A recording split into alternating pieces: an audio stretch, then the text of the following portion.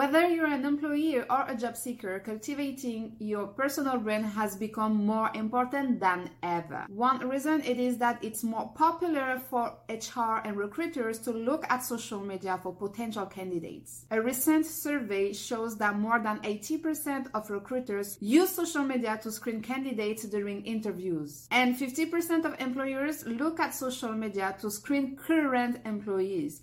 So either you're an employee or a job seeker, building your personal brand is really about building your professional reputation and your credibility. But your personal brand is also an asset for the company you're working for. Why and how? Let's talk about it. Are you ready? Let's go. 1, 2, 3, 4, 5, 6, 7, 8.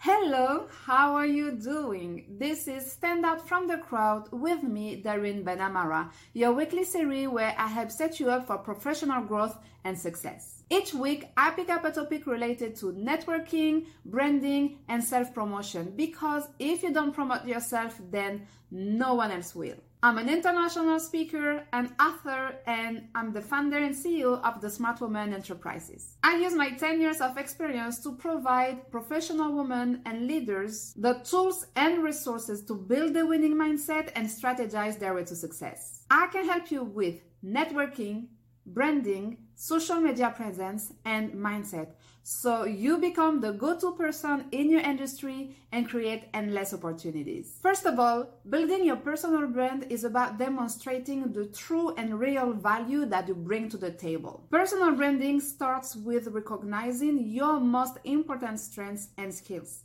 It's also about understanding your personal values, beliefs, personality, and aspirations. And all those things are part of the story that you tell as a professional. Secondly, personal branding is also beneficial from the employer's perspective, simply because having employees with a strong personal brand is good for the business reputation. When you represent your company at conferences or events, you are not only developing yourself, but you are also providing the organization more exposure.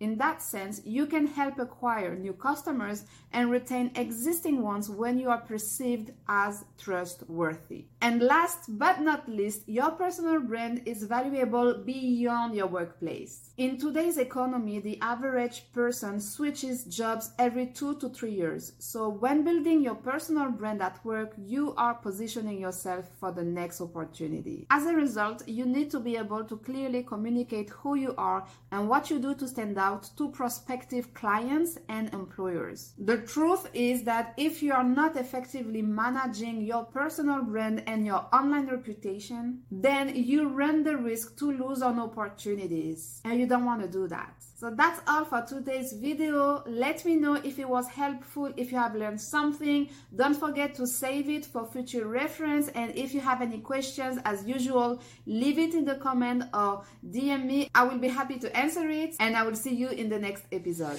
Bye-bye. 1, 2, 3, 4, 5, 6, 7, 8.